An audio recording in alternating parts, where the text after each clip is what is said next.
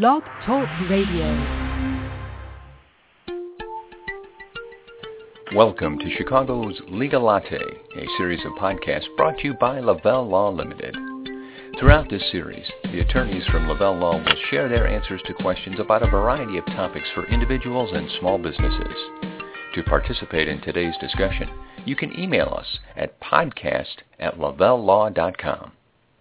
With the new year just a couple of days away now, a number of new laws are about to hit the books here in Illinois and other places as well, I'm sure.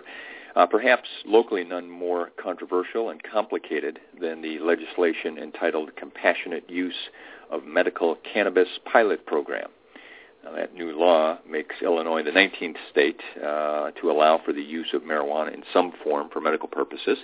Hi, everybody. This is Jim Mitchell, and there's a great deal of complexity to this new law, so I'm fortunate to have with me today Cameron Monty. Cameron, who you've heard before on the podcast, is a partner at Lavelle Law Limited, and he has also just released a new book entitled The Illinois Medical Marijuana Law FAQ Handbook. And that's available on Amazon.com. A great primer, great deal of information in there about the law and how it's going to affect many people throughout the state. So we've got a lot to cover. Cameron, first of all, congratulations on the new book, and thanks for making the time to talk to us about it today. Thanks, Jim. I'm happy to be here, and hopefully can answer any questions you might have. Well, here's the first one, maybe the toughest one. Obviously, you're very busy in the practice. You've been involved in a lot of things in the community over the years, very active in a number of areas. Why did you want to write a book? What was the impetus behind taking this project on? Well, it definitely is a law unlike no other, I think. I think it affects so many areas of our daily lives, whether it's, an employer-employee standpoint, law enforcement standpoint, healthcare, of course, patients who have a medical condition that could benefit from the medical use of marijuana. So there's so many facets of our just our everyday, living that this act will somehow affect one way or another. I don't think there's a chance that you could go through a week and not somehow be affected. Mm-hmm. And is the purpose of the law here in Illinois basically just to regulate what may have been sort of an inevitable situation that was coming based on what other states were doing, so that the state wanted to kind of have a process in place to handle it? I think that's correct. I mean, there's obviously with the controversy of the use of medical marijuana, there's obviously opponents and proponents to this type of use of marijuana. There's 4 different departments and agencies of Illinois that are going to be mandated to kind of carry out and enforce and supervise the act, and hopefully with some guidance from how other states have handled this, we will have a pretty good foundation in place. With the effective date of January 1st, and then there's 120 days for these agencies to implement their rules and regulations and application processes and procedures. So in a way, it's kind of good not to be the first state to do it, and knowing that there's 19 other states or jurisdictions that have done it before us, so we can kind of learn from them. So you mentioned something important there. You said January 1st is the effective date, but then these agencies have 4 months or so to put everything in place. So really, what happens January 1st? Do we have a law that people can start to adhere to, or is it really then the process starts to take shape and it really doesn't take effect until later in the year? Well, for our purposes, it goes into effect on the 1st, but in actuality, without the foundation of the rules and processes and procedures by the Illinois Department of Health or the Illinois Department of Agriculture, they need to take some time to make sure that they have these processes in place, and that's why the Act gave them 120 days after January 1st to implement and establish these stages, so we can finally, for those who need to use medical cannabis to relieve pain from debilitating medical conditions, can then start using. So in that's kind of the long-winded way of saying that although it goes into effect on the 1st, in reality, most people will not be able to enjoy the benefits of this law until probably around April, May, or in June, somewhere around there, until everything's kind of in place.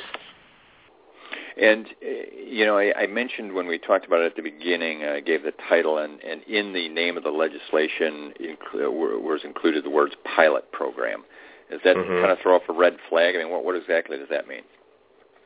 Well, it's a pilot program, and there's a little bit of speculation, but the pilot program basically means that this law is effective for 4 years unless the Illinois legislature extends it or creates a new law that will somehow keep it moving forward beyond 2017, the end of 2017. So I've actually been asked that question by some other newspapers and stuff, and I really think it was sort of an out for the legislature to say, kind of dip their toe in it and see how we are able to, control and operate this type of law and just make sure it's effective and runs smoothly. And if there's, I guess the burdens outweigh the benefits, then it gives the legislature sort of an easy sunset, to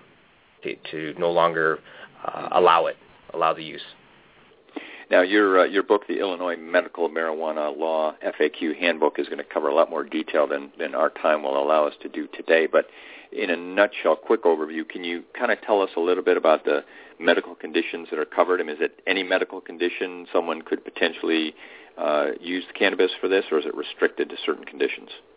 Well, under the Act, there are specific medical conditions. In fact, there's, I believe, 33, including probably ones you can guess off the top of your head, like cancer, HIV, AIDS, fibromyalgia, MS, those type of diseases. So there are a laundry list of conditions that the Act provides for, that if you suffer from one of those medical conditions listed and can be certified by a physician that there would be a benefit to you using medical cannabis, then you may be eligible to become a registered patient under the Act and then lawfully use marijuana for medicinal purposes. One thing, though, to point out, though, the Act does provide that if your condition is not specifically listed under the Act, you can petition to the Illinois Department of Health and see if you can have your condition added to the list. So just because it's not listed in the Act as of right now does not mean that you're out of luck and you won't be able to benefit under this Act. You could still petition to see if you can use the benefits of marijuana for your condition if it's appropriate. Now, you mentioned a minute ago a process of registering to be a patient. Can you tell us a little bit about how that's going to take place? Sure. There is an application process that you will have to go through if you are a patient suffering from one of the debilitating medical conditions. So, the application process will entail receiving a written certification from a physician that the medical marijuana would be recommended to help your condition. There's privacy waivers that you have to agree to. You'll have to provide medical records, of course. There will be some type of application or after a year, a renewal fee. And then, you'll have to designate the dispensing organization that you will be obtaining your medical cannabis from. So there's a laundry list of steps that you have to go through in order to qualify to become a lawful medical marijuana user. My guest today is Attorney Cameron Monty, a partner at Lavelle Law Limited. He's just authored a new book. The Illinois Medical Marijuana Law FAQ Handbook provides an outstanding analysis of this new law doesn't really, cover the disagree point of view on the law, but instead focuses on how it's going to be implemented and how it will impact many constituencies throughout the state. Now, Cameron, over the weekend I read an article in the paper about a local school district that has implemented a policy regarding medical marijuana, and I think the outcome was that they said that staff and students will not be allowed to use it on premises. Does the state law provide for that? I mean, can anyone make their own set of rules about it now, or didn't the law say, well, this is now available and everyone should have access to it? Well, the municipalities can create their own laws that or restrictions that may be a little more restrictive than the underlying law, but to answer your question as far as not allowing people in the school district to use it, I mean there are specific occupations that don't allow the use, for example, firefighters and law enforcement, EMTs, but each municipality will create their own kind of guidelines, particularly where dispensatories are located within their jurisdiction. So there's some leeway there for localities to implement what they believe is best for their community. But as a business owner operator, can any business determine their own policy for the workplace? That's sort of a loaded question, but the answer is the act is very pro-employer. If they've had established drug-free or zero-tolerance policies, they can enforce that against a medical marijuana patient. They can restrict patients from possessing or using at work. So there's as much as this act seems to provide for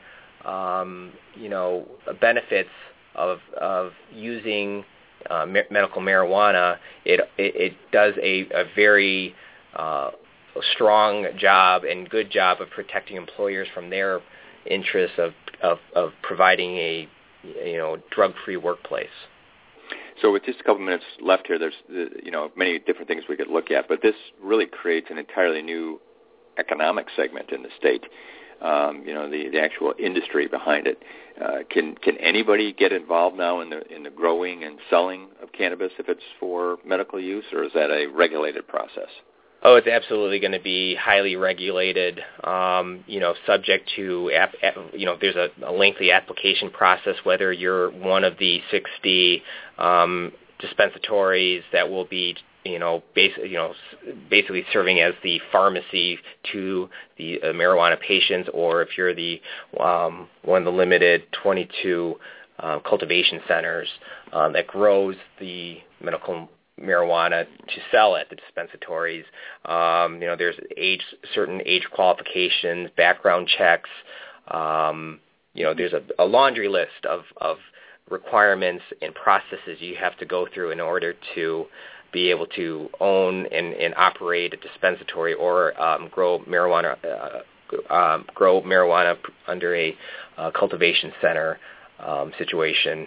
And they'll be highly regulated, highly supervised, and subject to inspections.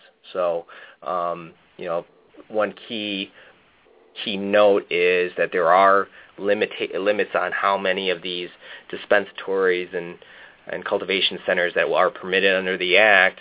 And I think a common question is, well, can I just become one? And I think it's where there's a high demand with a low allowance. I suspect, even though this is probably not part of the Act of itself, there's to have a certain financial backing and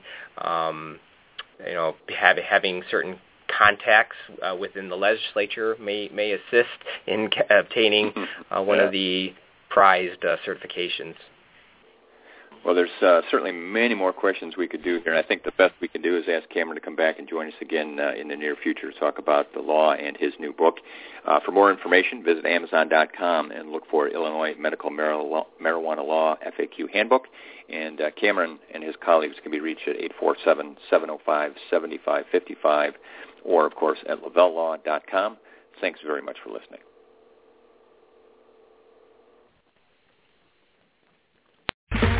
Okay, round two. Name something that's not boring.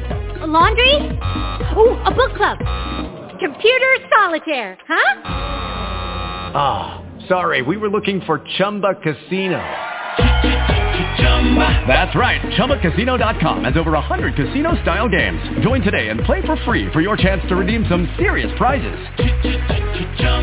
ChumbaCasino.com. No purchase necessary. Void where prohibited by law. 18+. Terms and conditions apply. See website for details.